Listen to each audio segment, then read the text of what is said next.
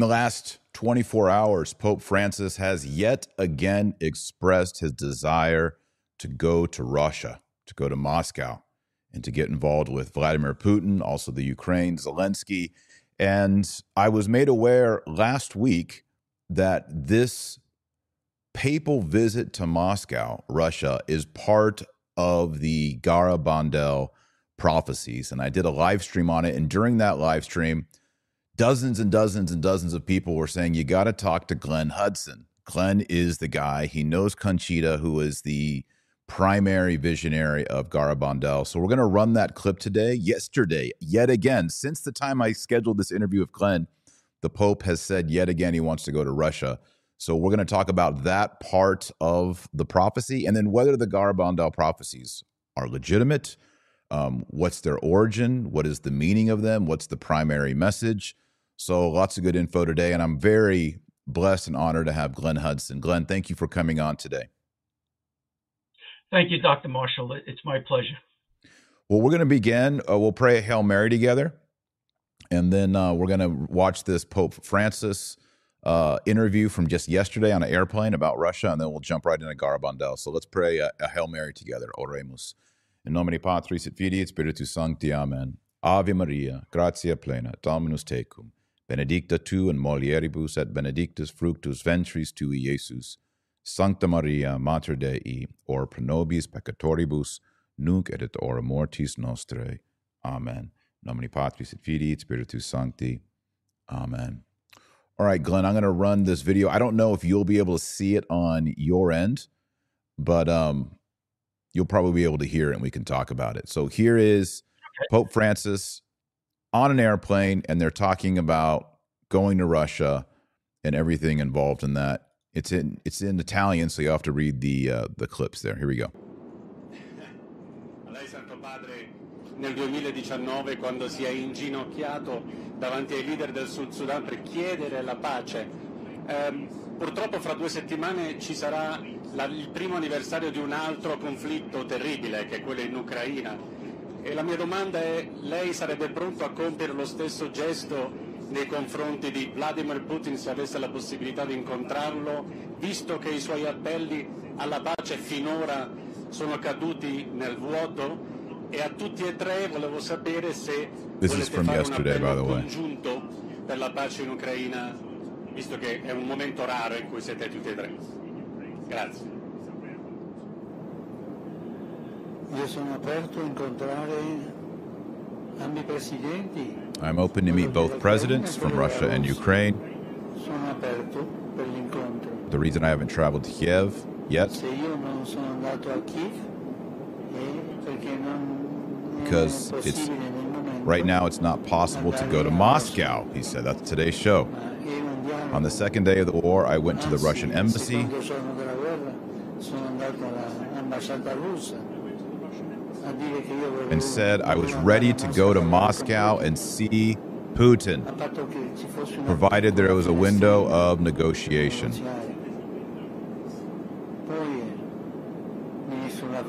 All right, there it is. Once again, Pope Francis, I believe this is his 3rd time, maybe more. Glenn, how often has Pope Francis been reiterating his desire to go to Moscow?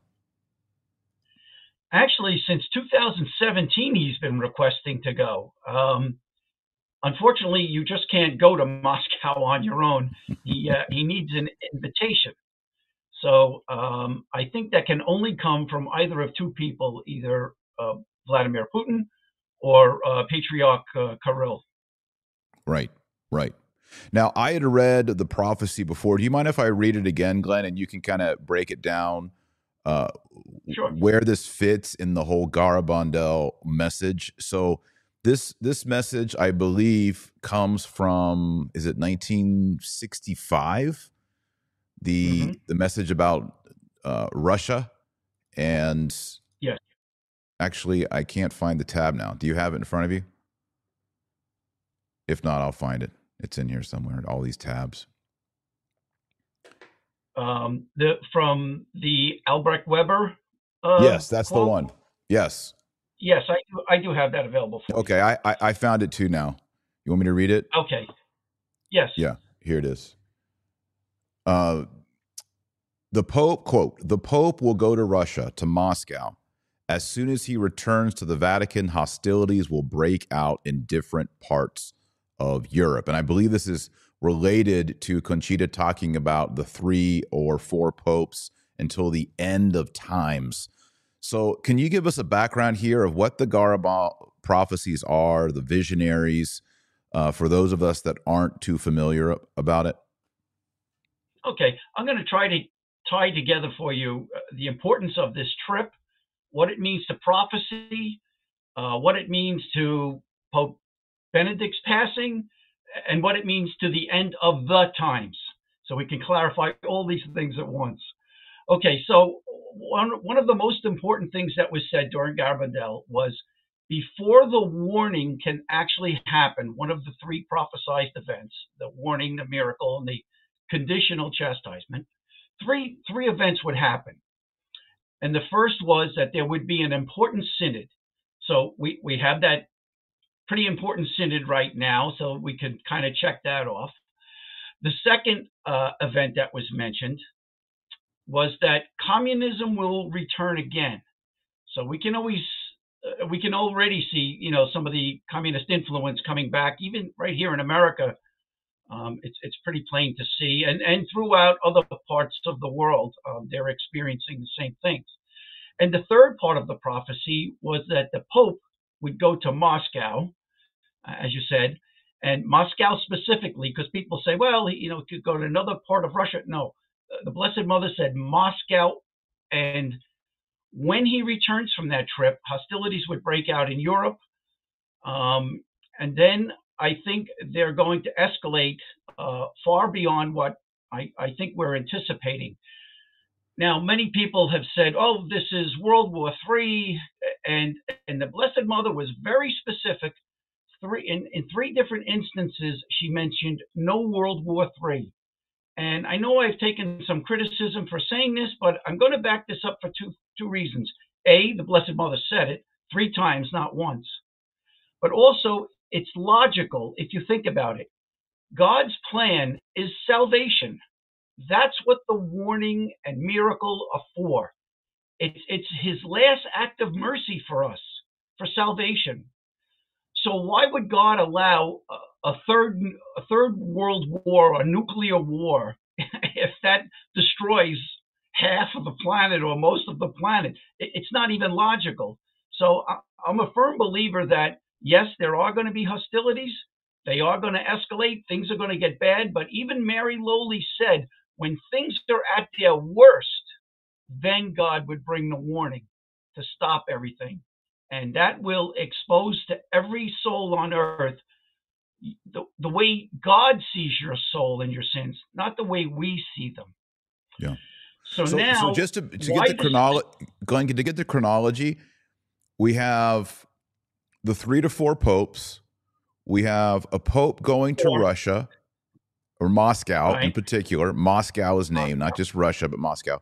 And then we have the warning, and that is, please correct me or please explain more, God, through some miracle, everyone on earth, not just Catholics, everyone on earth is going to see their conscience, their sins of commission, their sins of omission. Is that correct?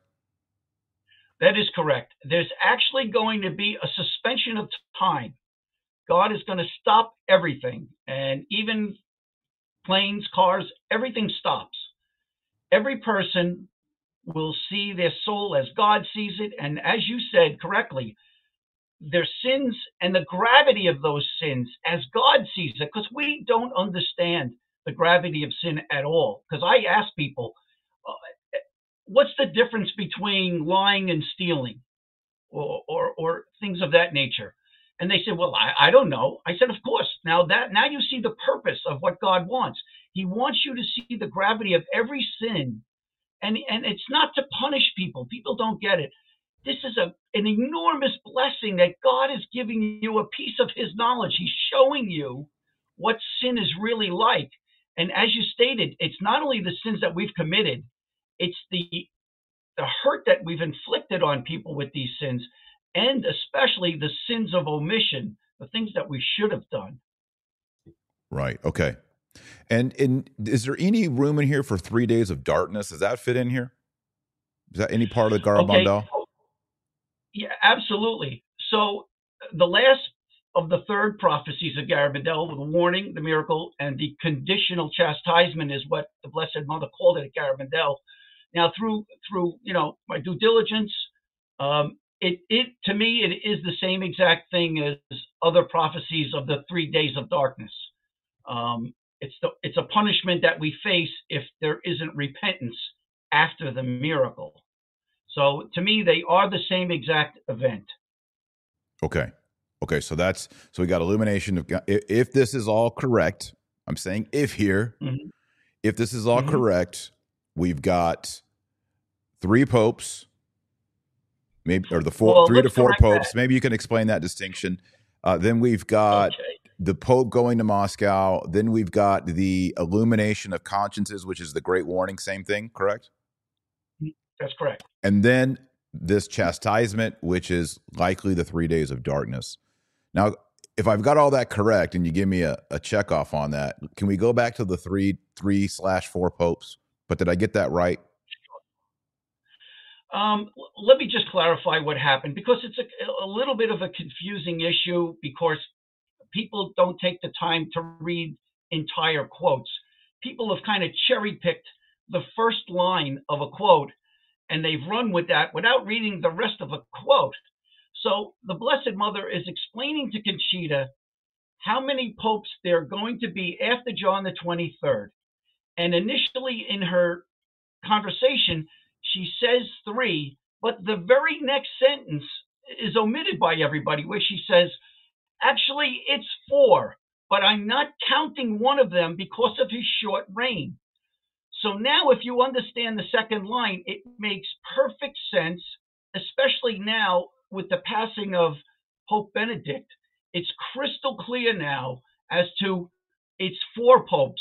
So after John the 23rd, you have Pope Paul VI, John Paul I, John Paul II, Benedict XVI. So now with his passing, there can be no more confusion. The 4 popes have now passed, and this is the end of the times. That word is very important, because people say the end of time. No, it is not the end of all time. It's the end of this era, and we're entering a new era now, and that new era is going to consist of the 3 prophecies of Garabandal: the warning, the miracle, and the conditional chastisement. Again, depending on our reaction to repentance. Okay, so we haven't talked about the miracle yet. Is that referring to the miracle of the pine? I'm new to all this. I'm trying to put it together. Yes. Okay. So God is going to back up this warning, because not everybody's Catholic. A lot of people have fallen away from their faith. Some people are agnostic or atheist, don't believe in God at all. So when they experience this warning, they may have some confusion as to what it is, where it came from. So I'm sure I'm going to be very busy after it happens explaining it to people. But what happens is God wants to show you a confirmation of what you experience in the warning is only from him. And he's going to perform, as Mary said, the greatest miracle ever performed by her son at Garabandal. And there's going to be a physical miracle at the pine trees where the Blessed Mother appeared at Garabandal. And that's going to be permanent. So, and it's almost a 2-stage event. There's going to be about, the way Conchita described it to me, there's about 15 minutes of something that happens, and then there's going to be a permanent sign for eternity left at Garabandal. And that's going to be your confirmation of what you felt during the warning, and that it was from God. Okay, so this is the miracle of the pines, and I'm confused because I've never been to Garabandal. Is this a grove of trees? Is this a forest? What is this location? Actually, it was Conchita's grandfather in 1925 that thought it would be an interesting idea to plant a pine tree for each of the children that were being confirmed that year. So they planted 9 pine trees, and those 9 trees are basically have been there. One of them got hit by lightning, and they had to replant it. But that was Mary's favorite spot to appear during the apparitions. And I'll tell you something interesting about this. The Blessed Mother actually told Conchita, this ground is sacred. God loves this place. That was Mary's quote. So that's a pretty amazing quote that he singled out this area of Spain. Okay. And then the only thing I can think of with Our Lady appearing and then leaving a permanent sign, the only analogy I have, if this is true, would be Guadalupe. Our Lady appears to Juan Diego, and then she leaves the miraculous tilma like an image of herself. So is that the kind of thing that we should expect, like a sacred image that's left behind? Or is it going to be like an aura of light? Or what is this permanent sign going to be? There wasn't a lot of information available on this particular subject from Conchita. I only found one specific quote, and to me, it was almost a reference to the Old Testament. When Moses was leading his people out of Egypt, there was a luminous cloud in the daytime, and I believe it turned into a column of fire at night. And there was only one reference to this that Conchita said. So I think that this may be, and I'm saying may because I'm not 100% certain, because there is no information about this other than this slight quote that I was able to find. So maybe that's part of the miracle, that a luminous cloud and then the column of fire at night. Okay. All right. So since I did a video on Garabandal, as you might imagine, Glenn, I've had 100 people say Garabandal is fake. And I've had 100 people say, I'm so glad you're covering Garabandal. It's so amazing. So tell us about whether this, I mean, I've always avoided Garabandal because I've been told repeatedly it's not approved, and I don't spend any time usually on anything that's not approved. However, as I began to look into it and study, I found some pretty powerful references to Padre Pio, St. Pio, and his connection to Garabandal. And then I was, of course, interested in these modern day connections of things that were being prophesied by Conchita at Garabandal that seem to be unfolding in our own time, with Pope Benedict dying on December 31st, the Pope, Moscow, the 4 popes in succession. So is this approved? And then what is Padre Pio's connection? But let's begin with, is this approved? Should we even be talking about this? Absolutely. There's a lot of confusion about whether it's approved or condemned. It's not approved. It's not condemned either. And here's, I saw the article that was posted on last week's podcast, and there's quite a few errors actually in that story. First of all, there's no documentation of what they claim in that newspaper article in the Vatican archives. I checked, and I believe I sent the link to you so that you could check. So that didn't exist, what they said. They also said in that article that Conchita was never at the Vatican. And it's kind of funny to me because she wasn't there once, she was there twice. And she has a list of witnesses who were with her the first time. Besides Cardinal Ottaviani, who did a 2.5-hour interview with her, saw her twice, the Pope, her mother, Dr. Mede, Father Luna, Princess Cecilia from Bourbon. These are all the witnesses that she was at the Vatican. So did she meet the Pope? She met, yes. After the interview with Cardinal Ottaviani, they set up a private interview the next day with Pope Paul.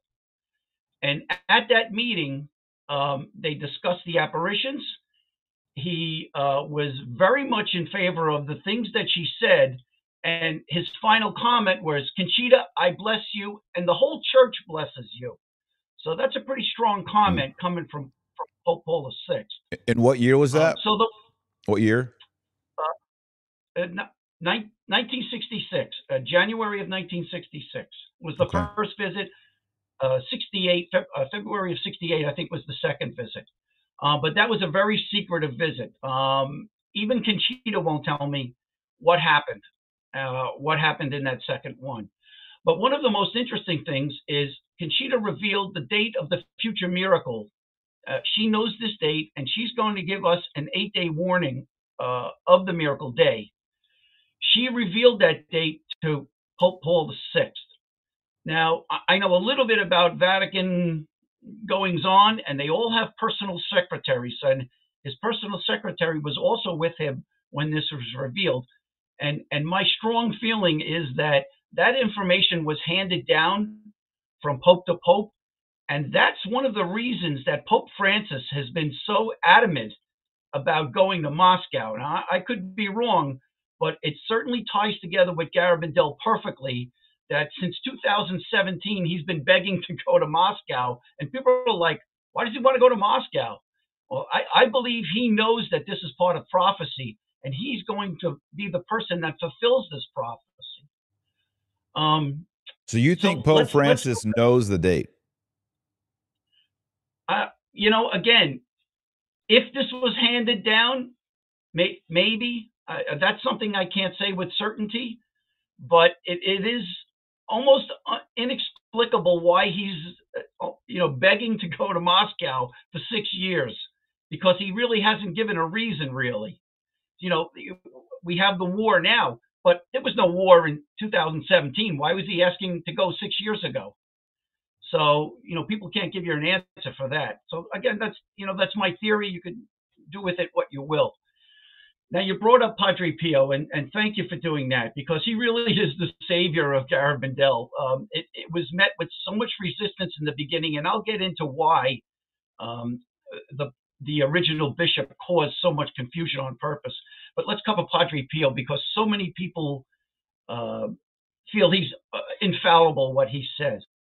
So in 1961, Joey Lamangino is exhausted, and his doctor tells him, Joey, you need a rest. And I don't know if you know the story of Joey. He was blinded at the age of 16. He was filling up a truck tire, and it exploded, and the rim hit him in the forehead. It creased his forehead and severed all the olfactory nerves that he had. So he instantly went blind and lost sense of smell. And he didn't wake up until the Feast of Our Lady of Mount Carmel from a coma. 16 years later, his uncle takes him to Italy for a vacation. And as they're at I believe it's a 5 a.m. mass for Padre Pio that he would always do, Padre Pio walks past Joey and pinches him on the cheek and just keeps going. And Joey feels a sense of either holiness or something that kind of hits his body and starts to change him spiritually. Now, 2 years later, 63, he goes back with his uncle, only he goes to confession this time to Padre Pio. And he's telling Padre Pio his sins, and Padre Pio says, is that it? And he goes, yeah. And then Padre Pio goes on to tell him all of his sins. And Joey starts to cry. And, he says, Joey, I call Jesus and Mary for you. And with that, 2 days later, Joey goes back to see Padre Pio again. And at this meeting, Padre Pio comes up to Joey, and Joey throws his arms back in protection. He smells roses. Padre Pio touched his forehead where it was severed, and he instantly regains his sense of smell. So it's a miracle. And at that meeting, he says, he's talking to him, and he says, I understand these apparitions in Garabandal. Is it true? And Padre Pio says, yes. And he says, should I go there? And he says, yes. And Joey goes to Garabandal, and it's the first of countless visits. And he becomes very close friends with Conchita, and Conchita eventually winds up moving back to New York, and so that's the initial tie to Padre Pio. He was always a great defender of Garabandal, and I think one of the most amazing things about Conchita is two of her closest friends were Padre Pio and Saint Mother Teresa, and Mother Teresa even stood their sisters stood as godmother for one of Conchita's daughters. So if you want validity in a visionary, you've got Saint Padre Pio, you've got Mother Teresa, you've got Saint Pope Paul VI, you've got Saint John Paul II.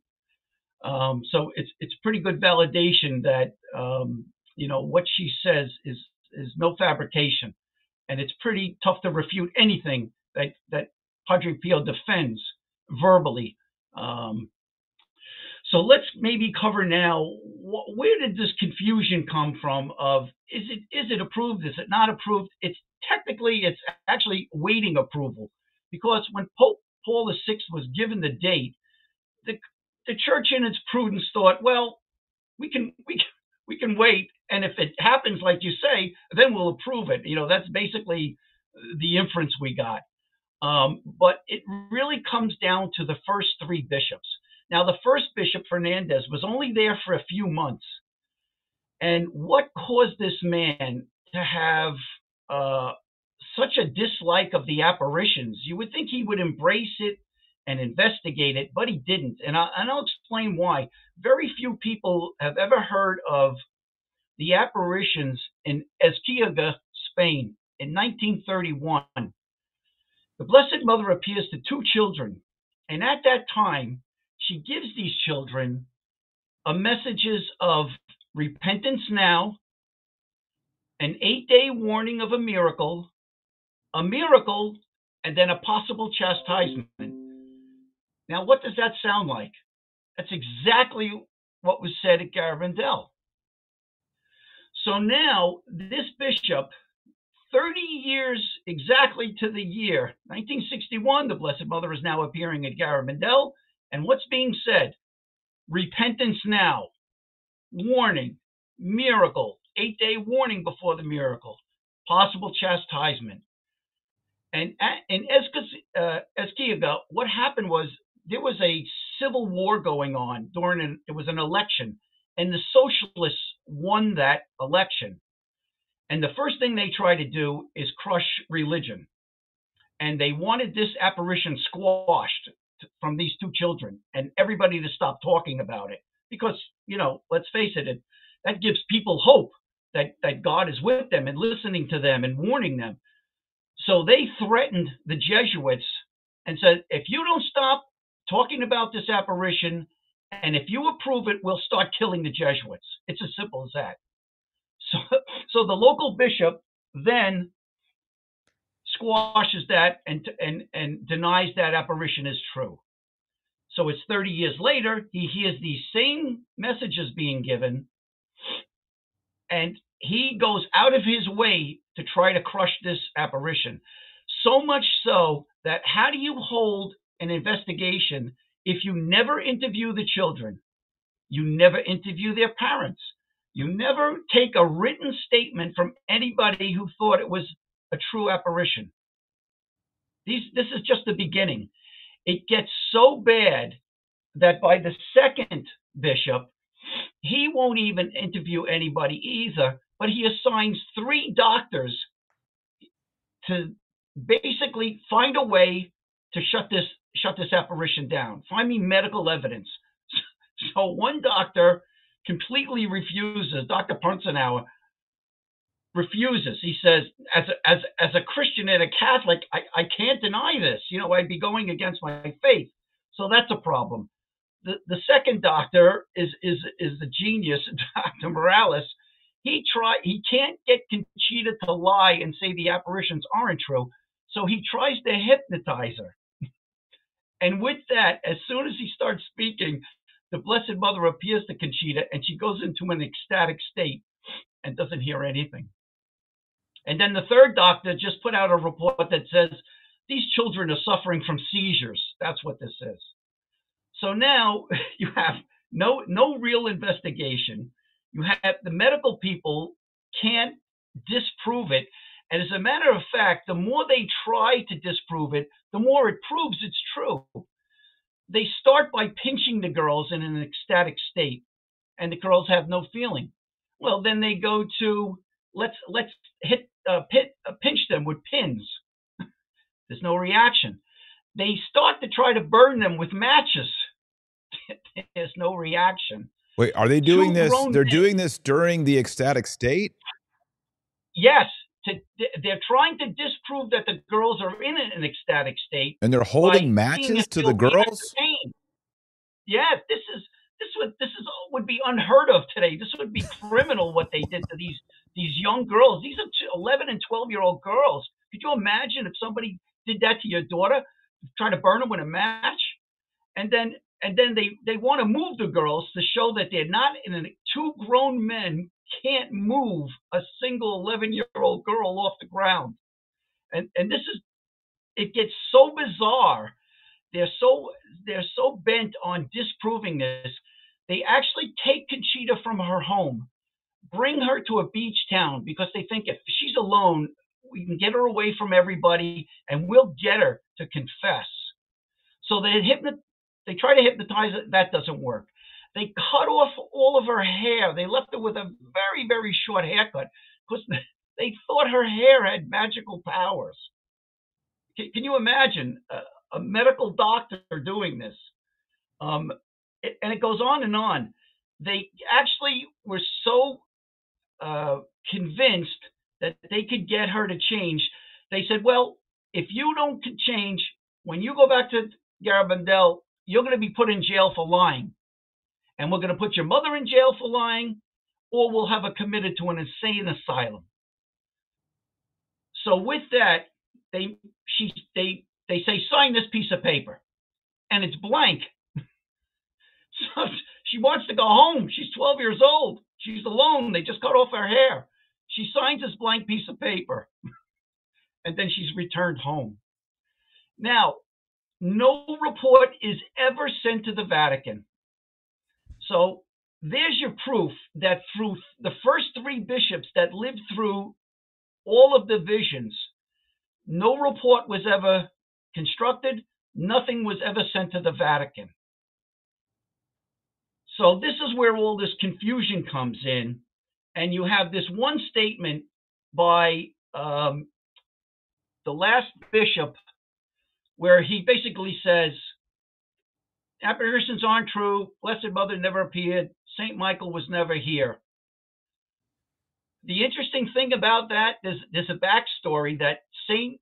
Mother Miravallis goes to the bishop and says, listen, I hear you're going to write this note about Garabandal. I'm warning you not to, because it could bring on your death. She warns him on April 25th of this. He sends out the note in the beginning of May and then dies in a car accident in May. Wow. So that's where all of this confusion started. And one of the most interesting things is one of the priests that he assigned to head up this commission, the first commission, he's so convinced, he resigns from the commission itself. And later, he actually becomes one of the bishops, Bishop Del Valgallo. And he reopens a new investigation in 1987, and that was sent to the Vatican. And what happened in 1987 when it was sent to the Vatican? Well, again, it's considered still an open case. There's never been an official pronouncement from the Vatican on this. And again, if you go back to what I said earlier, I think they're just going to wait it out to the miracle date. And then, which no one knows. Which no one knows. Or maybe somebody, Conchita knows. And maybe someone in the Vatican. Yeah. Okay. All right. Now, one of the things that people who have contacted me said, hey, Garabandal is not real, is they speak of the man who regained his sense of smell with Padre Pio. But apparently there was Right. some prophecy about him getting his eyesight back, and he died blind. And so naysayers say this is proof that Garabandal, there's something wrong with Garabandal. Can you Right. speak to that? Sure, I can. Okay, so we're talking again about Joey Lamangino, who, Okay. I described earlier, went to Padre Pio several times. The prophecy was that Mary said her exact words were, she told Conchita, was that Joey will see on the great day of the miracle. That was the exact quote. Okay. So the inference is, yes, he sounds like he's getting a new set of eyes so that he can see the miracle. But that was the exact quote. He will see on the day of the miracle. Well, he's going to see it from heaven now. But I can understand where the confusion comes from. Okay, so Glenn, she didn't say he will regain his sight. She said he will see. That he will see on the great day of the miracle. Now, because of my friendship with Conchita, I had heard a rumor some time ago that when Joey was passing away, he had suffered greatly the last few years of his life. I believe it was multiple heart attacks, somewhere in the neighborhood of like 10. He fell down a flight of stairs. The doctors accidentally gave him the wrong medicines. He had reactions. I mean, the man just suffered terribly the last several years of his life. And I had heard a rumor that a priest was talking to him, and he said that he was going to offer up, in exchange for his eyesight, that the church accept and approve Garabandal. So I called Conchita. I said, did you hear this rumor? And she says, it wasn't a priest. I said, oh, do you know who it was? She goes, yeah, it was me. I was there. So now she's telling me that that's what Joey said. That was his offer, that he would forego his sight and life for the acceptance of Garabandal. So, nothing is going to stop God from his plan. So whether Joey has eyesight or not, does anybody really think God is going to cancel the warning and miracle and salvation for the planet because Joey decided to forego his eyesight? I don't think so. Now there's not just Conchita. Were there 4 visionaries in the beginning? Yes. So there were 4 girls. Conchita Gonzalez, her cousin Jacinta Gonzalez, Mary Loli Maison, and Mary Cruz. So there were 4 girls. All right, good. Now, some of the video footage is controversial. So people will say this is supernatural, this is of God. Other people will say there's something wrong here. It's preternatural. This could be demonic.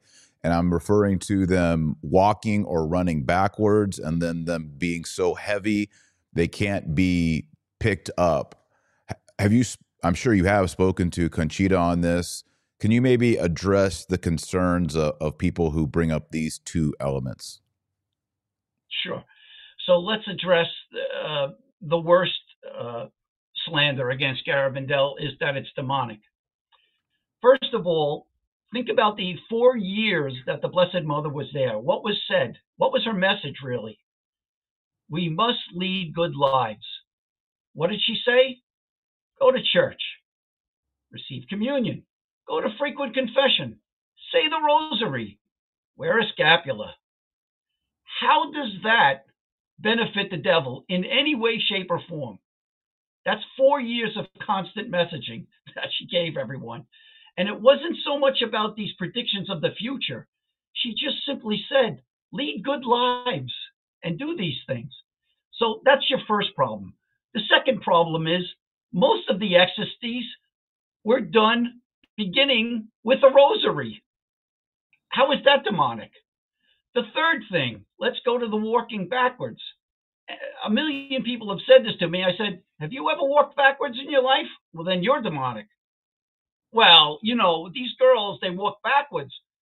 I said, yeah. Do you know why? I said, they were in ecstasy inside the church in front of the Blessed Sacrament. And when Mary led them out of the church, she led them out of the church walking backwards as a sign of respect for the Eucharist. And the theme of the Eucharist runs all through Garabandal. And one of the greatest forms of proof of Garabandal is what's called the little miracle. So many people started coming to Garabandal, and Conchita wanted a sign so undeniable that no one could refute it. And she begged the Blessed Mother to show something. Give us a sign that no one can refute. So St. Michael said, I'm going to give you 15-day notice of a Eucharistic miracle. And 15 days later, at night, Conchita knelt down outside and she stuck out her tongue. And this is on film. It's on, still camera, hundreds of witnesses. She sticks out her tongue. There's nothing there. And immediately an illuminated host appears on her tongue.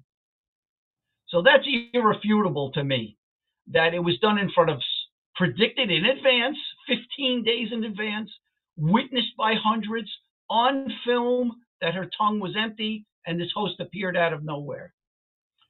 So again, how is Garabandal demonic? When I've explained away everything.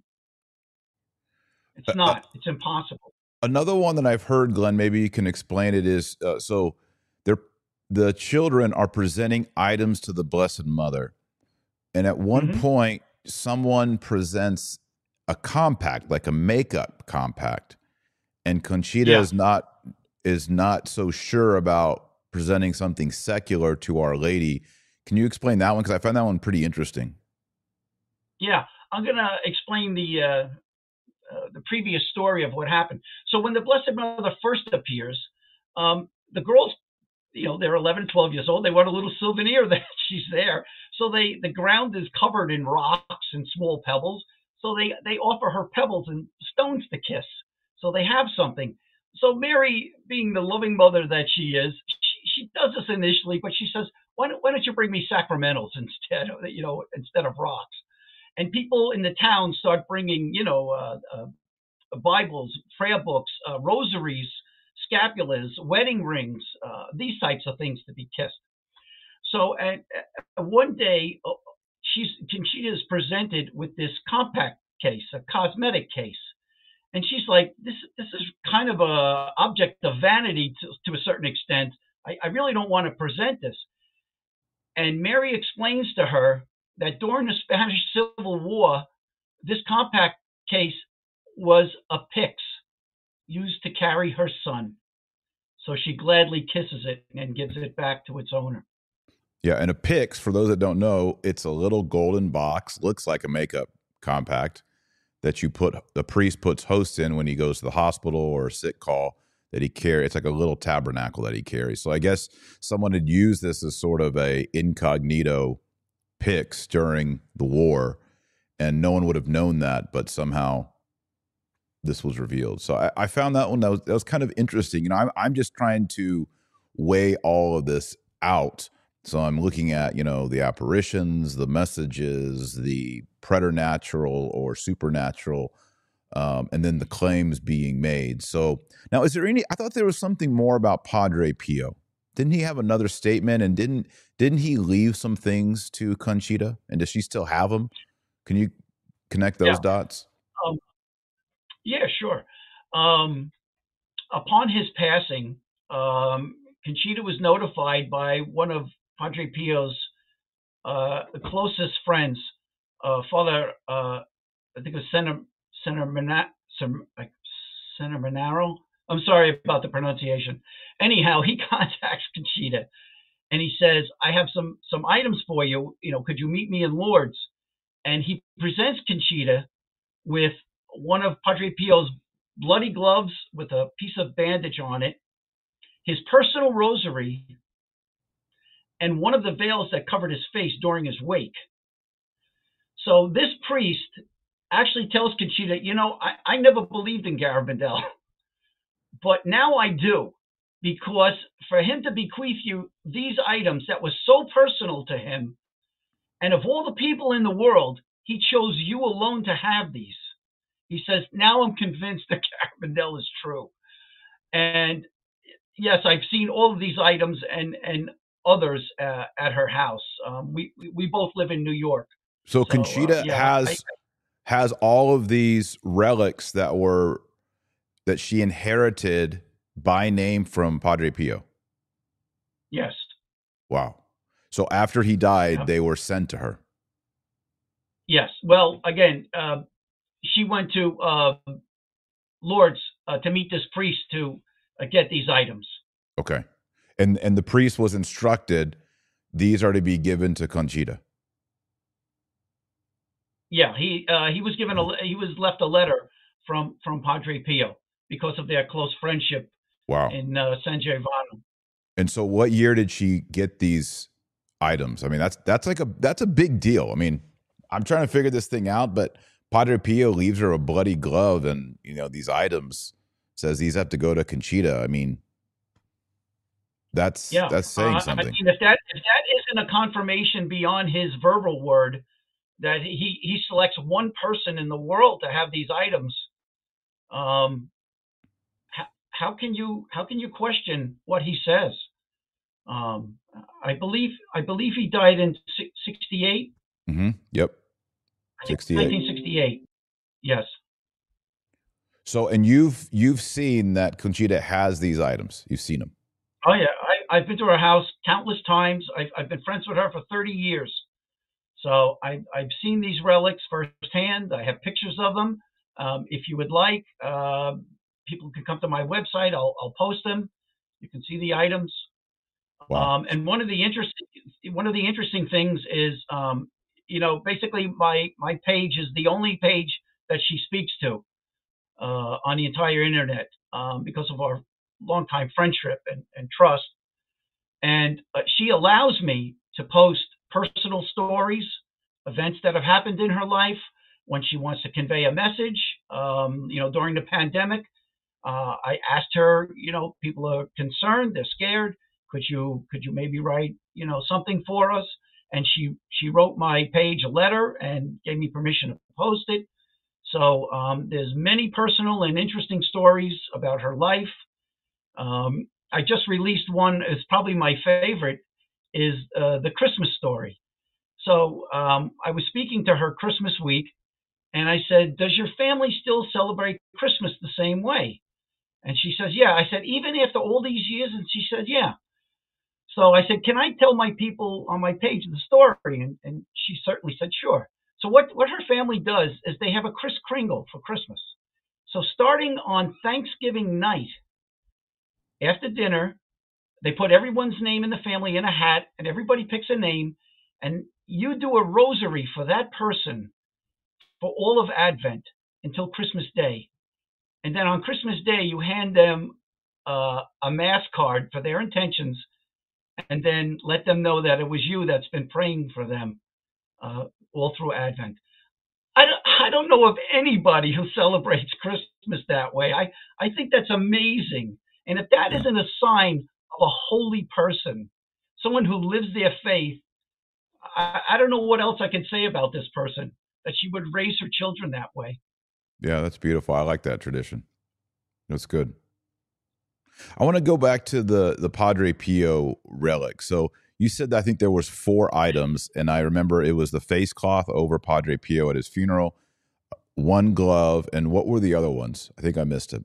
His personal, it was a personal rosary. Okay. His personal rosary. And then there was also a very large bandage that was sent to her later on. But the three gifts that were bequeathed to her on his passing was the veil that covered his face at the wake, his personal rosary, and then this glove, which also has a piece of a bandage in it. Okay. So to make I'm trying to understand all the Padre Pio connections. So we have his statement to Joey, where he affirms Our Lady is appearing at Garabandal. Right. We have the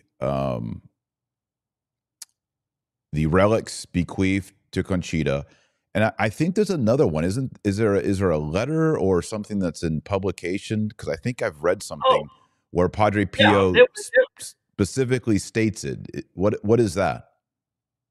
Yeah, there were several letters written to the girls in Garabandal during the ecstasy years. So those letters, again, you can see them online or on my page, and it's basically, telling the girls that he supports them and prays for them, and he's afraid that people are going to pay attention to Garabandal when it's too late. Yeah, I have a book here. This is from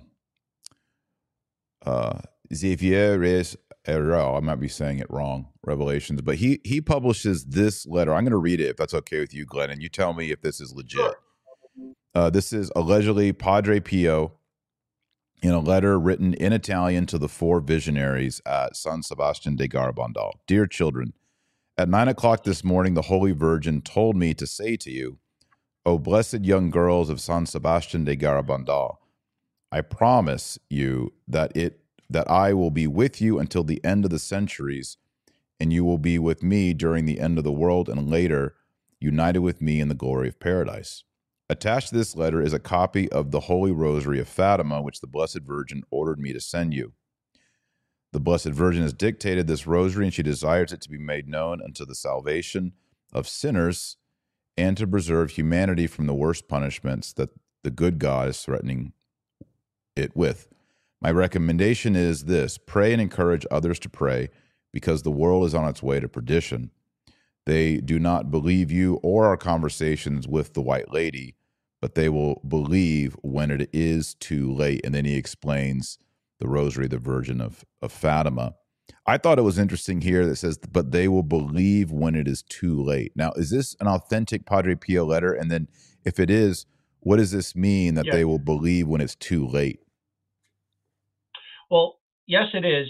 And if I had it in front of me, I would produce it, but I can certainly send it to you.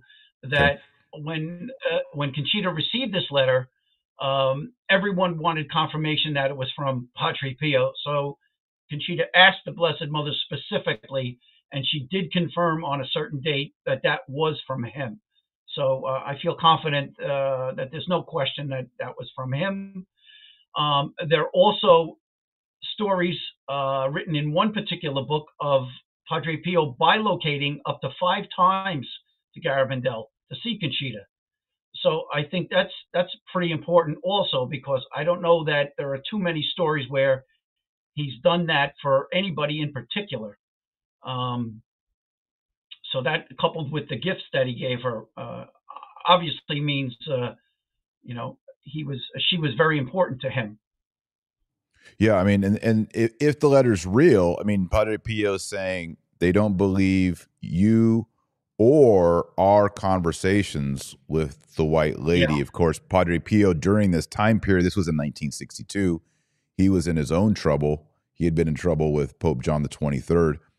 So that's interesting that he is grouping the Garabandal children with himself, that they don't believe you or our conversations with the White Lady. So if this letter is legit, is there a copy of the letter still in existence?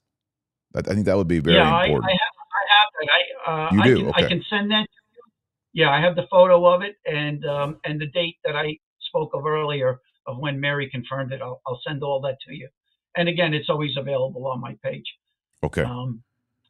Yeah, so that's important. So if someone were to say Garabandal is disapproved, is it disapproved or not yet approved? Is it in limbo? What is this? What is the status? What is the proper way of understanding this? Because, I mean, already I've received a massive amount of people saying this is fake. Don't dare talk about it. It's super bad. Then there's all these other people saying this is great. So glad you're talking about it. I want to be completely open. I always try to be completely open about what I'm thinking, what I'm studying. And so, I'm not convinced one way or the other, but I'm kind of in awe over if this is legit. and then these connections with Padre Pio and all that. So what is there? Is it disapproved or non-approved? What's the way we understand? If you want to use my term, it's awaiting approval. So first of all, there is no official ruling from the Vatican. So let's make that crystal clear. So the Vatican has never said anything. No, never. No, there's not ever said anything. And as a matter of fact, if you go back to the papal quotes statement, Vatican statement, there's nothing in existence? No. Okay. So you have that. And as a matter of fact, because people don't really delve into this, they believe what they want to believe, or they take bits and pieces of little stories. This is so long ago. If you go to modern day, Bishop Zamora was bishop from 2007 through 2015. He changed the course of everything in Garabandal, because no bishop had ever said Mass in Garabandal. He did 2 Masses at Garabandal. And at one of them, he actually took the time to kiss a crucifix that Mary kissed. So it's not that these bishops are all hardliners against Garabandal. Again, the early ones who did no investigation whatsoever and never submitted anything to the Vatican, their opinion is worthless, honestly, because they were lying, quite frankly. They did nothing of any consequence to try and prove or disprove. All they wanted to know was, we're going to try and shut this down. But this overwhelming evidence for 4 years that the Blessed Mother appeared there, you can't explain the things that the girls did. There's no natural explanation. It has to be supernatural. It has to be divine intervention. But Zamora, in those years, he went to Garabandal twice. That gave a great uplift to the Garabandal movement, because you finally had a bishop who took the time, did his due diligence, looked into everything that was being said, looked into the countless miracles that people were cured of at Garabandal from kissed items, and celebrated the 2 Masses and kissed the crucifix. So, and what year was that? You can say what you want. What year did that bishop go to Garabandal? I believe it was 2012 was the first Mass that he did there. Wow. And again, I can send you documentation of that too. And what's the current status? Everything. I want you to know that everything I tell you, I can back up with documentation. These are not my opinions. These are facts. That's what I'm here for. I want facts, documentations. Absolutely. So what is the current status? I mean, people go to Garabandal. What's the local bishop, the local priest? I mean, can you go there? Is it restricted? What's it like at Ground Zero? No, in 80, I believe it was 87. Remember I told you about the bishop, the priest who quit the commission, became bishop, did his own investigation, Bishop Del Valgallo. He lifted any ban against priests, because they had tried to put a ban on priests going there. He lifted that. So priests are welcome there. Masses are said there. There are pilgrimages there all the time, every day. So there are no restrictions. And, basically you're left to your own decision with this. If people take the time and do their due diligence, they'll see there's no doubt in my mind that this is true. And if anyone is confused, how do you contradict Padre Pio? Who of us is spiritually wiser than Padre Pio and Mother Teresa? Now I haven't met that person. The other 3 seers, are they still alive as well, or is it just Conchita? So we got Mary Cruz, Jacinta, Conchita, and Mary Lowly. What are they still all? Do all 4 say this is legit? We believe in it. It all really happened. Everyone's still saying that this is a legitimate apparition. Okay, so let's go over where everybody is. So Conchita will be celebrating her 74th birthday tomorrow. Oh, wow. Happy birthday, Conchita. Yeah. And Jacinta, her cousin, is alive and well. also going to be 74 this year. She lives in California. Mary Cruz lives in Avia, Spain. She's going to be 73 this year. But unfortunately, Mary Lowley passed away in 2009 from a combination of problems, one of them being lupus. So Conchita, Jacinta, Mary Lowley, all very supportive of the apparitions, and nothing has changed with them. Okay. Unfortunately, Mary Cruz's story is a little bit different because of her parents. During the initial apparitions, you can imagine that this is a very remote town at the top of a mountain. It's so remote that there's no electricity. It's a very simple way of life. Everybody knows everybody. And when your 11-year-old comes home and says, I've just seen St. Michael, or I've just seen the Blessed Mother, and she's talked to me, you can imagine their immediate reaction was concern. And some people obviously were doubting. Some people were going to the extreme and ridiculing the parents, saying, why do you let your daughter walk around saying these things? She sounds crazy. But, you have to remember there's 4 of them experiencing this, not one. They're all 4 experiencing. So are these girls at 11 and 12 years old from this remote town that's never had a TV or a radio, how do they come up with a story so incredible, and they all match? But unfortunately, Mary Cruz's parents just couldn't take the ridicule, and they started to stop her from going to these callings that they had. When Mary would appear, she would call the girls 3 times, and on the 3rd time, Mary would appear. So unfortunately, she lost her visions first. And so she's in a little bit of a state of confusion. She contradicts herself a lot and says, I do remember certain things. I don't remember this. So unfortunately, her testimony is not rock solid in one way or the other. But the other 3 are all in agreement. Okay.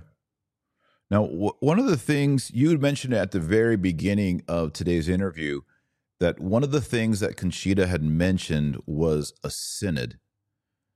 And we're currently in the ongoing, never-ending, it seems, synod on synodality, which globally, not just in Europe, but also in places like South America and here in America, the Synod of Synodality is sort of this consultation with not just lay people, but non-Catholics. And there's a push for, same-sex weddings and major changes, women's ordinations. And there's this one episode here regarding the synod or the council. And if you don't mind, it's from 1966, I believe. And I'm going to read it here, Glenn, and I'd love to have your commentary. It says, during the apparitions, the Virgin told Conchita that before the future events occur, a synod will take place, an important synod. Then Conchita told the story to her aunt, and the aunt said, do you mean a council? Because that was the time of the Second Vatican Council. Conchita told her aunt, no, the Virgin didn't say council, she said synod. And I think a synod is a small council. So that's an interesting detail there. It's, the Moscow, Russia, all these things seem to be referring to things happening right now. And that's why we're having this discussion, this interview on Garabandal. Have you spoken to Conchita about this episode and the distinction between synod and council? And does Conchita believe that this synod is the Synod of Synodality right now? Well, let's do this. I won't comment if she hasn't said that this is the one, but that is my interpretation, that this is the one. And let's point out something very important. In the 1960s, there was no synods yet. There was no synods. So this is a term of the future. So also, how does a 12-year-old know the word synod? How does a 12-year-old know the word perdition? when she spoke about the priests are on their way to perdition. So these are words that don't come normally to a 12-year-old mountain girl. These were words that were given to her. So if you want a confirmation that this is true, she's predicting a synod that there are none at that time in history. And here's another thing. Here's another prediction of the future that didn't make sense to anybody in 1960s when she says, when communism will come again. Well, what do you mean communism? Where's it going? No one thought communism was going anywhere in the 60s. But what happened? The loss of the Soviet Union, and then it's returning. But just that term, synod, the return of communism, these are terms of the future. So again, to me, another confirmation of what Conchita says came from the Blessed Mother and can only have come from the Blessed Mother. Yeah.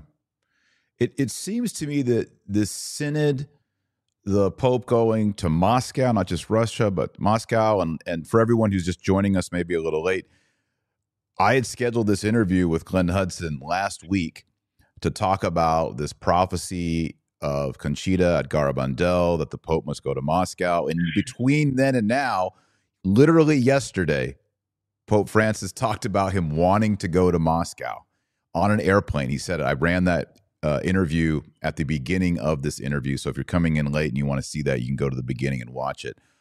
Another thing that I find interesting about Garabandal, again, I'm a student here. I'm not an expert like Glenn is. I'm trying to learn. Was a message that I found on Garabandal. And Glenn, I want you to tell me if this is legitimate. You kind of just referenced it a couple minutes ago. It's a message dated June 18th, 1965. And this is from Conchita. And it says, quote, many cardinals, bishops, and priests are following the road to perdition. 1965, friends. Quote, many cardinals, bishops, and priests are following the road to perdition, and with them they are taking many more souls. Ever less importance is given to the Holy Eucharist. We should turn the wrath of God away from us by our own efforts. If you ask his forgiveness with a sincere heart, he will pardon you. I, your mother, through the intercession of St. Michael the Archangel, wish to tell you that you should make amends. You are now being given the last warnings. I love you very much, and I do not want your condemnation. Ask us sincerely, and we shall grant your plea. Reflect on the passion of Jesus, end quote. So this is an appeal to repent, to ask Jesus for forgiveness, to meditate on the passion and death of Jesus Christ.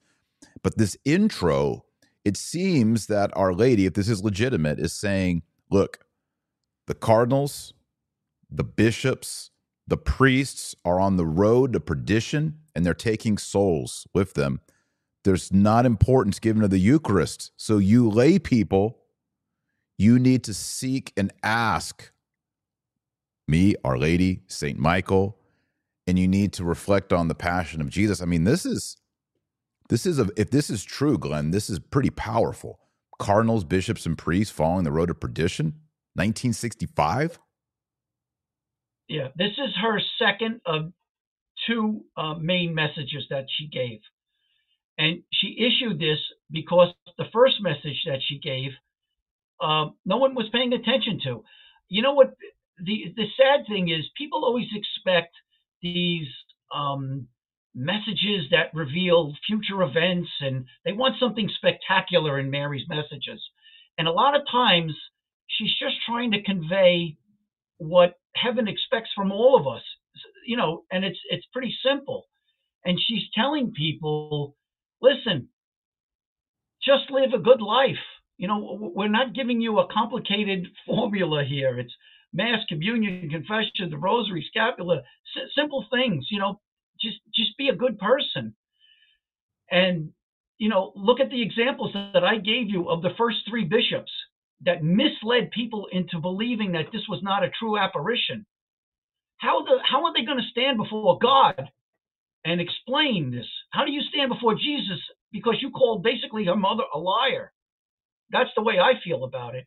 They misled generations of people with their lies because they didn't own up to the truth of these apparitions. So Mary releases this statement, this second statement in 65, saying, listen, this is it.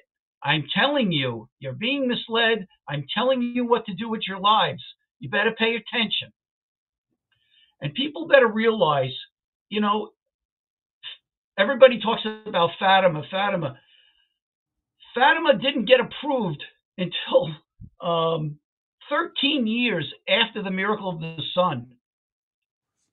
So that's something to keep in mind.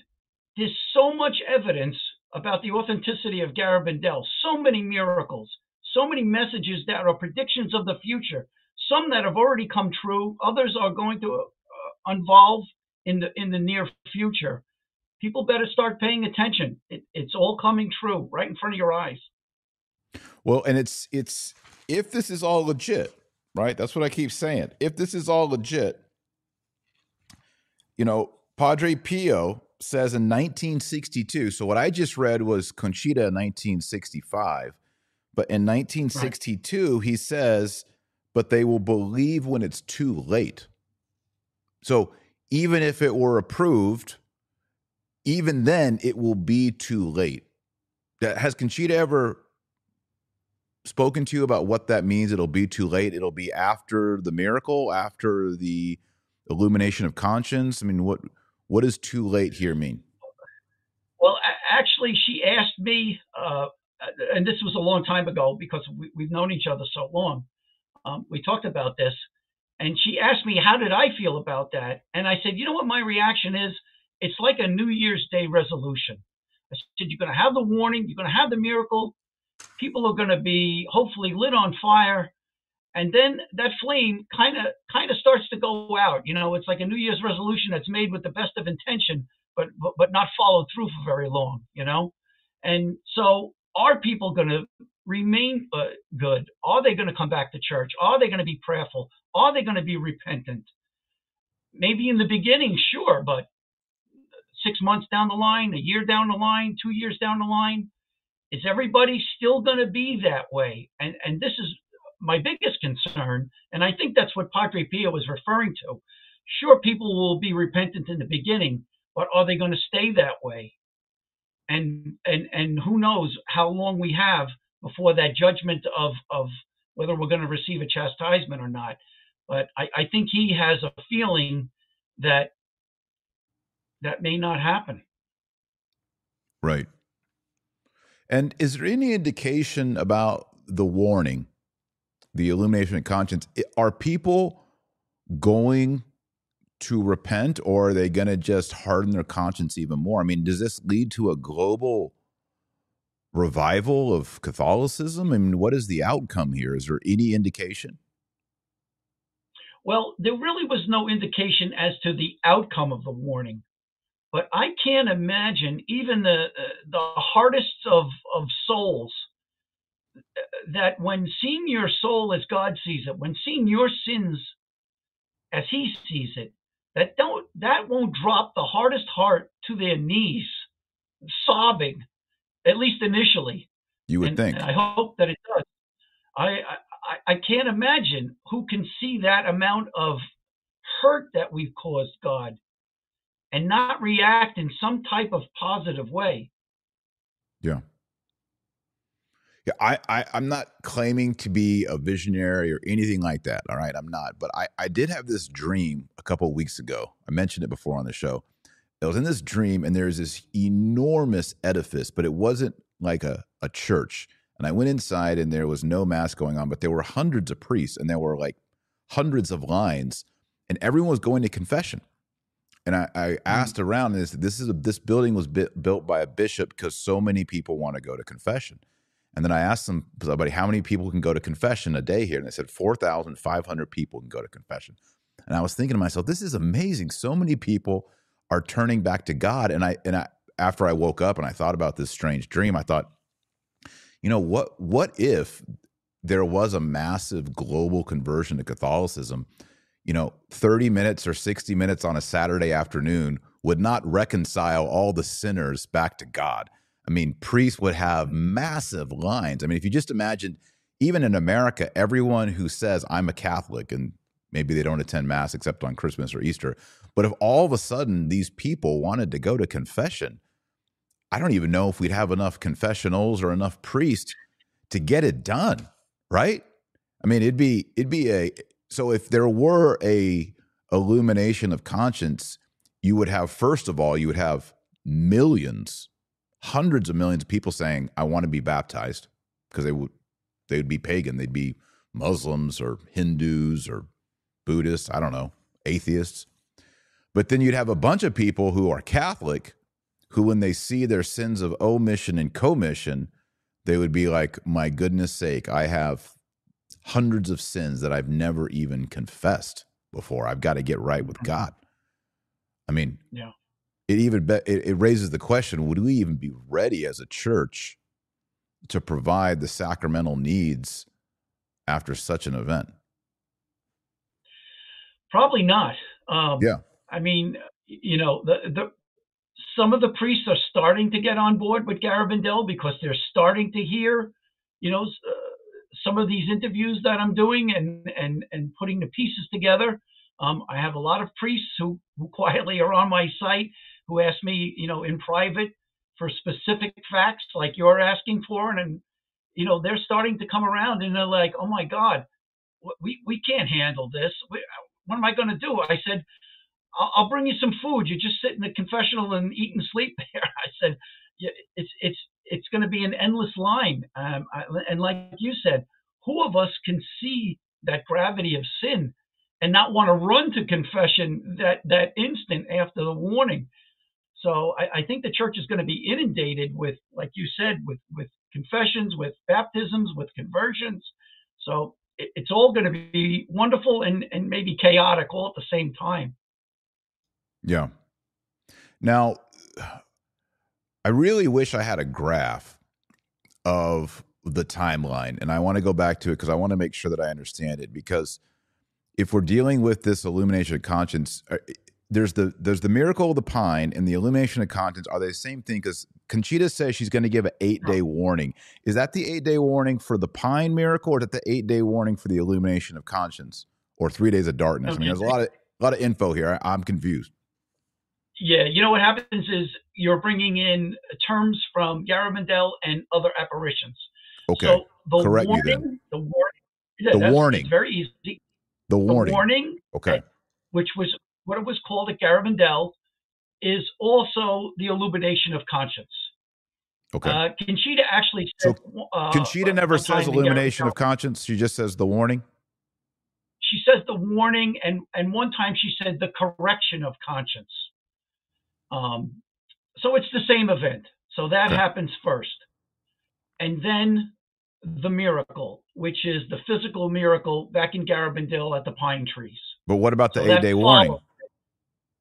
Okay, so the 8-day warning, and again, you know, we're using the word warning, but there's really no other word to say, or you could say notice.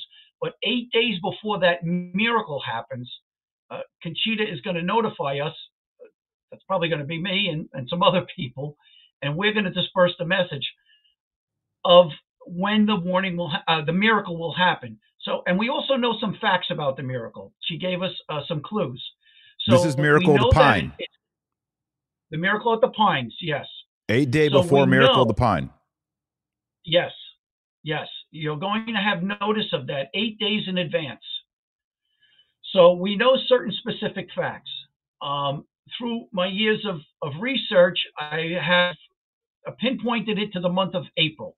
Now, she gave the inference of March, April, or May in one interview, but I have found two stories in books that are undeniably solid in their facts, and they point to the month of April. So I'm very confident when I say the month of April. So I know it's April. Conchita also told us that it would be between the 8th and the 16th of April. So we know that. Sounds like Easter. We know that it's going to be, yeah. So it's going to be also on a Thursday night. So in most years, not all, but in most years, there's only a singular Thursday between the 8th and 16th of April. It'll happen 8:30 at night. It's Spanish time. And it will also happen on the feast of a young male martyr of the Eucharist. So we have all of those clues to help pinpoint us towards that particular day. But she will give us 8 days notice. Now, you've probably done the research. I mean, it's not that hard to figure out between April 8th and the 16th on a Thursday with a male martyr of the Eucharist. Come on, Glenn, tell us what the day is. Well, it's a little bit harder than you would think. I'll tell you why. Because I've probably gone through 1,000 names of saints, and to find someone that fits the actual criteria of everything that she said, and there's a list. It's a little harder than you think. Most of the saints are much older than a young male martyr of the Eucharist. So you can disqualify quite a few saints just from their age. Okay. But I think that once the warning happens, I'll look toward the next April, following the warning. That will be my guess as to when it's going to happen. So I mean, just to clarify here, the 8-day. We got 2 warnings here, okay? Yeah. Okay. Yeah. The 8-day announcement is 8 days before the miracle at the Pines? Yes. All right. And then where does the warning, a.k.a. illumination of conscience, is that before or after? That's before. So as I said earlier, the warning will happen first, and you'll experience the gravity of those sins. And then to back it up, then the miracle will happen, so that you've had the warning, you gain that knowledge, and then the miracle is a confirmation that what you experienced could have only come from God. Okay, so I just typed it up on the screen. You can't see it, Glenn, but I put timeline. Global warning of conscience. Then later, 8 days before, Conchita tells people miracle of Pines, and that's going to happen in April between the 8th and the 16th on a Thursday at 8:30 p.m. Spanish time on the feast of a young male martyr of the Eucharist. Right. Did I get that right? That's the criteria for the miracle. Yes, not her announcement. Her announcement is just 8 days before. Right. So the announcement is not on the feast of a young male martyr of the Eucharist. The actual miracle is on the. Got it. Yeah. Okay. Yeah. I can send you all of this if you would like in detail. So, boy, it's a lot. Is there a concise? Is there a concise booklet that lays all this out? No, but I post all of this information on all of my pages. I run 15 language pages simultaneously. So if your audience speaks different languages, you can also contact me on the English page, and I'll give you the link to other foreign languages. Okay. And what's the name of the Facebook page? The Message of Garabandal. The Message of Garabandal on Facebook. Yes. Okay, good.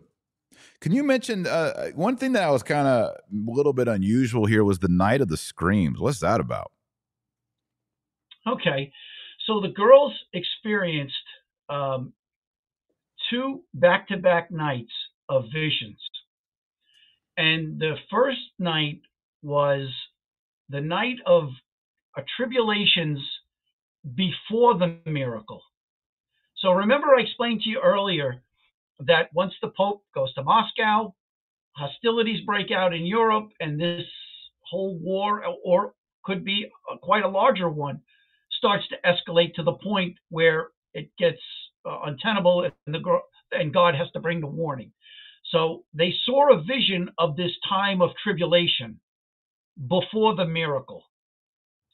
The second night, they saw the tribulation period of the chastisement and what it looked like. So those were the 2 visions, and the townspeople were so horrified after the second night that the entire town went to confession the next morning. Oh. That's how scared they were, just from the looks on the girls' faces and their expressions. And the chastisement is the 3 days of darkness? Yes, I believe those to be the same exact event. Okay, so the screams, the terror was them seeing what would be the 3 days of darkness. Is that right? I believe so, yes. Okay. Have you ever asked Conchita, hey, what did you see? Was it 3 days of darkness? I didn't have to say, I didn't have to ask her. There was one quote from her, and it matches exactly to other descriptions that I've read, some from saints. So I won't speak about other people, but I will tell you what Conchita said. And her and Mary Lowly both issued almost the same exact vision, where Conchita said, it's worse than being enveloped by fire from above and below. Mm. And Mary Lowly described the chastisement as a sea of fire, and that even if you jumped into the water, it would have been worse than being burned alive. So wow. Fire seems to be the common theme of this chastisement, and it does match with several other visions that I've read. And is this fire somehow associated with the 3 days of darkness? It's going to be, I believe, the punishment that's administered by God if the world doesn't repent. So there's going to be the 3 days of darkness, and then I believe if you're caught outside, you're going to experience this. Okay, great. And then some people in the live chat have said that you have said that it's not Saint Tarcisius as the young male martyr of the Eucharist. Is that correct? Yeah, the reason I said that, because his feast day is in August, I believe August 15th. Okay. So I've already established the fact that the miracle is in April. Okay. And then people in the audience have also said that Conchita has said something very important about abortion. Is there something that she said with regard to that comes to mind, or is that just something odd? No, not at all.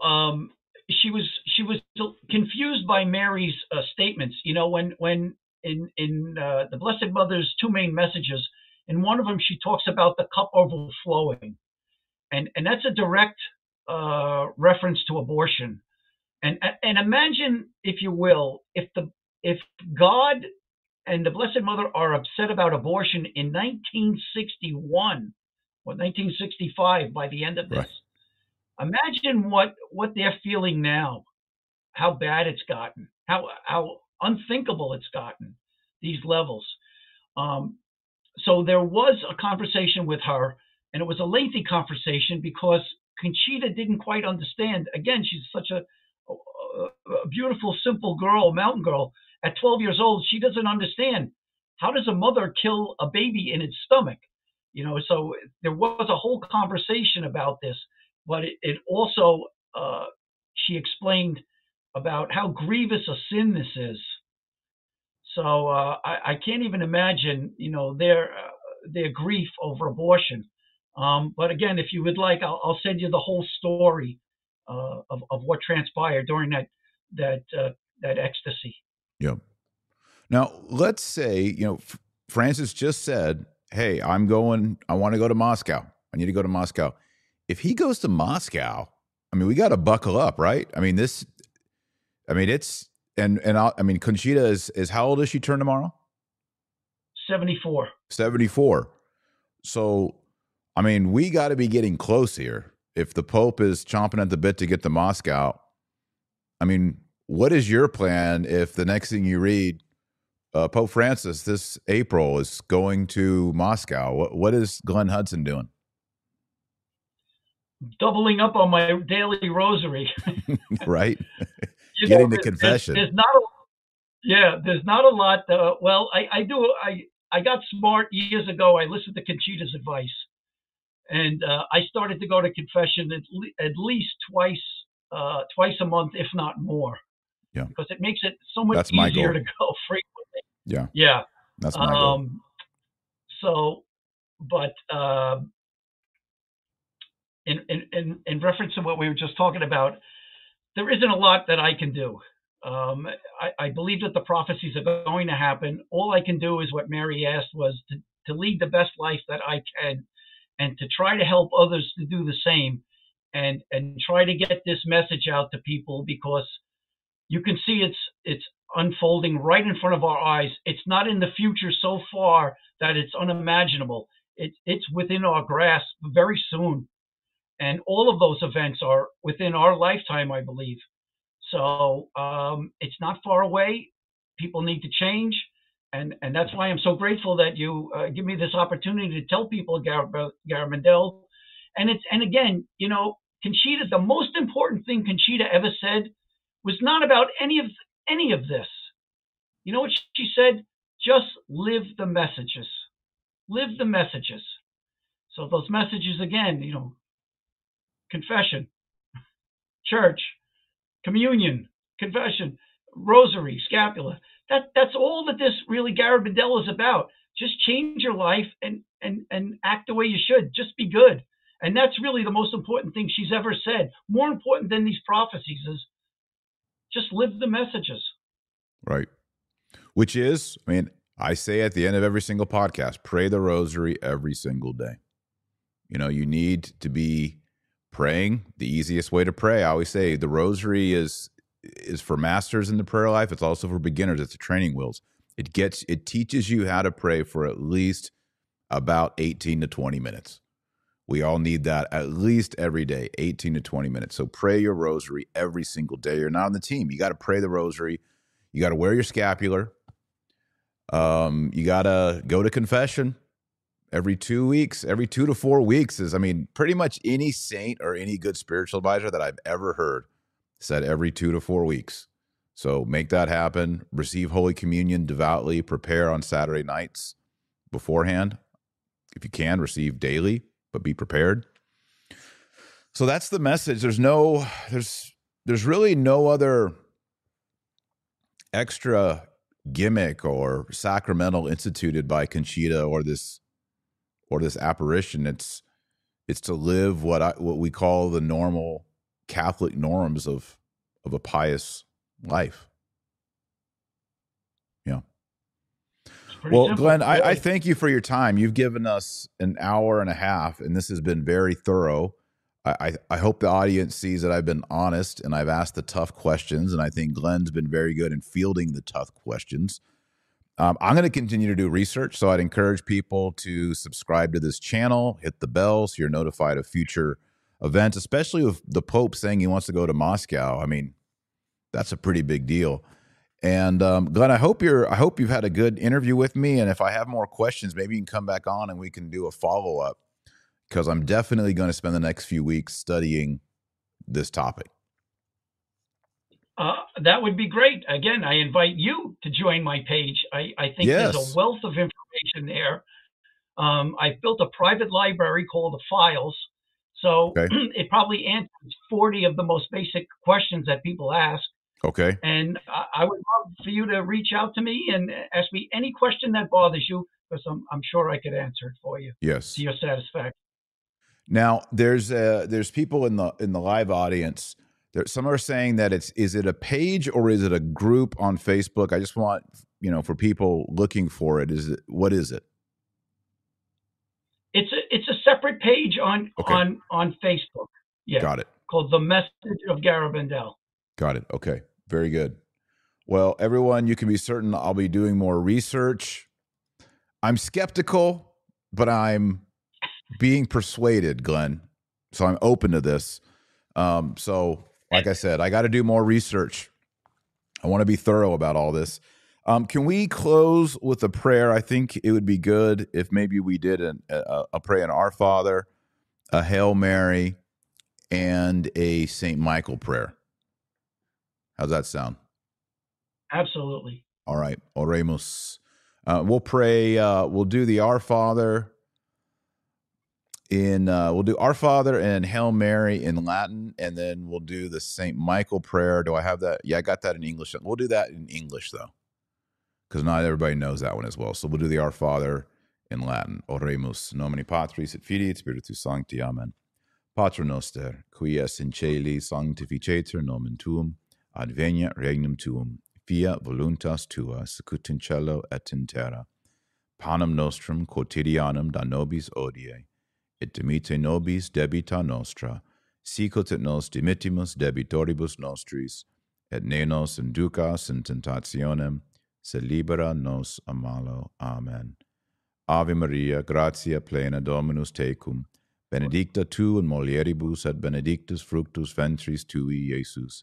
Sancta Maria, Mater Dei, ora pro nobis peccatoribus, nunc et hora mortis nostrae. Amen. Saint Michael the Archangel, defend us in battle. Be our protection against the wickedness and snares of the devil. May God rebuke him, we humbly pray. And do thou, O Prince of the heavenly host, by the power of God, cast into hell Satan and all the evil spirits who prowl about the world, seeking the ruin of souls. Amen. Amen. Our Lady of Fair Love, pray for us. Saint Joseph, pray for us. Saint Michael the Archangel, pray for us. Saint Peter and Saint Paul, pray for us. In nomine Patris et Filii et Spiritus Sancti. Amen. All right. Well, thank you so much, Glenn. Everybody go check out the Garabandal page. I'm going to go over there and get into your files and download all that stuff, Glenn, and read it. Make sure you're praying your rosary every single day. You may not make it to something supernatural in the beginning, a warning or something. You might have a heart attack tonight. You never know. You got to be prepared to meet the Lord every single day. So get to confession. If you're not Catholic and you're watching this, join the church, seek out holy baptism. If you are in the church, get right with God, reconcile with God. If you're in an irregular marriage or a bad situation like that, you need to get that figured out. We don't all have all the time in the world. It's time to get right with the Lord.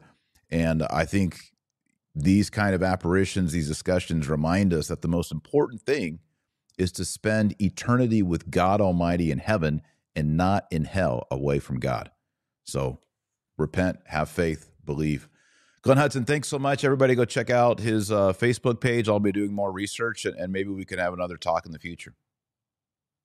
I'd love that. Thank you so much, Dr. Marshall, for your time today. Thank you. Everybody, thanks for watching. Please check out the New St. Thomas Institute, where I do online courses. And until next time, remember, our Lord Jesus Christ said, you're the light of the world and the salt of the earth. So go out there and be salty. God bless. Godspeed. Thank you so much, Glenn Hudson. Thank you.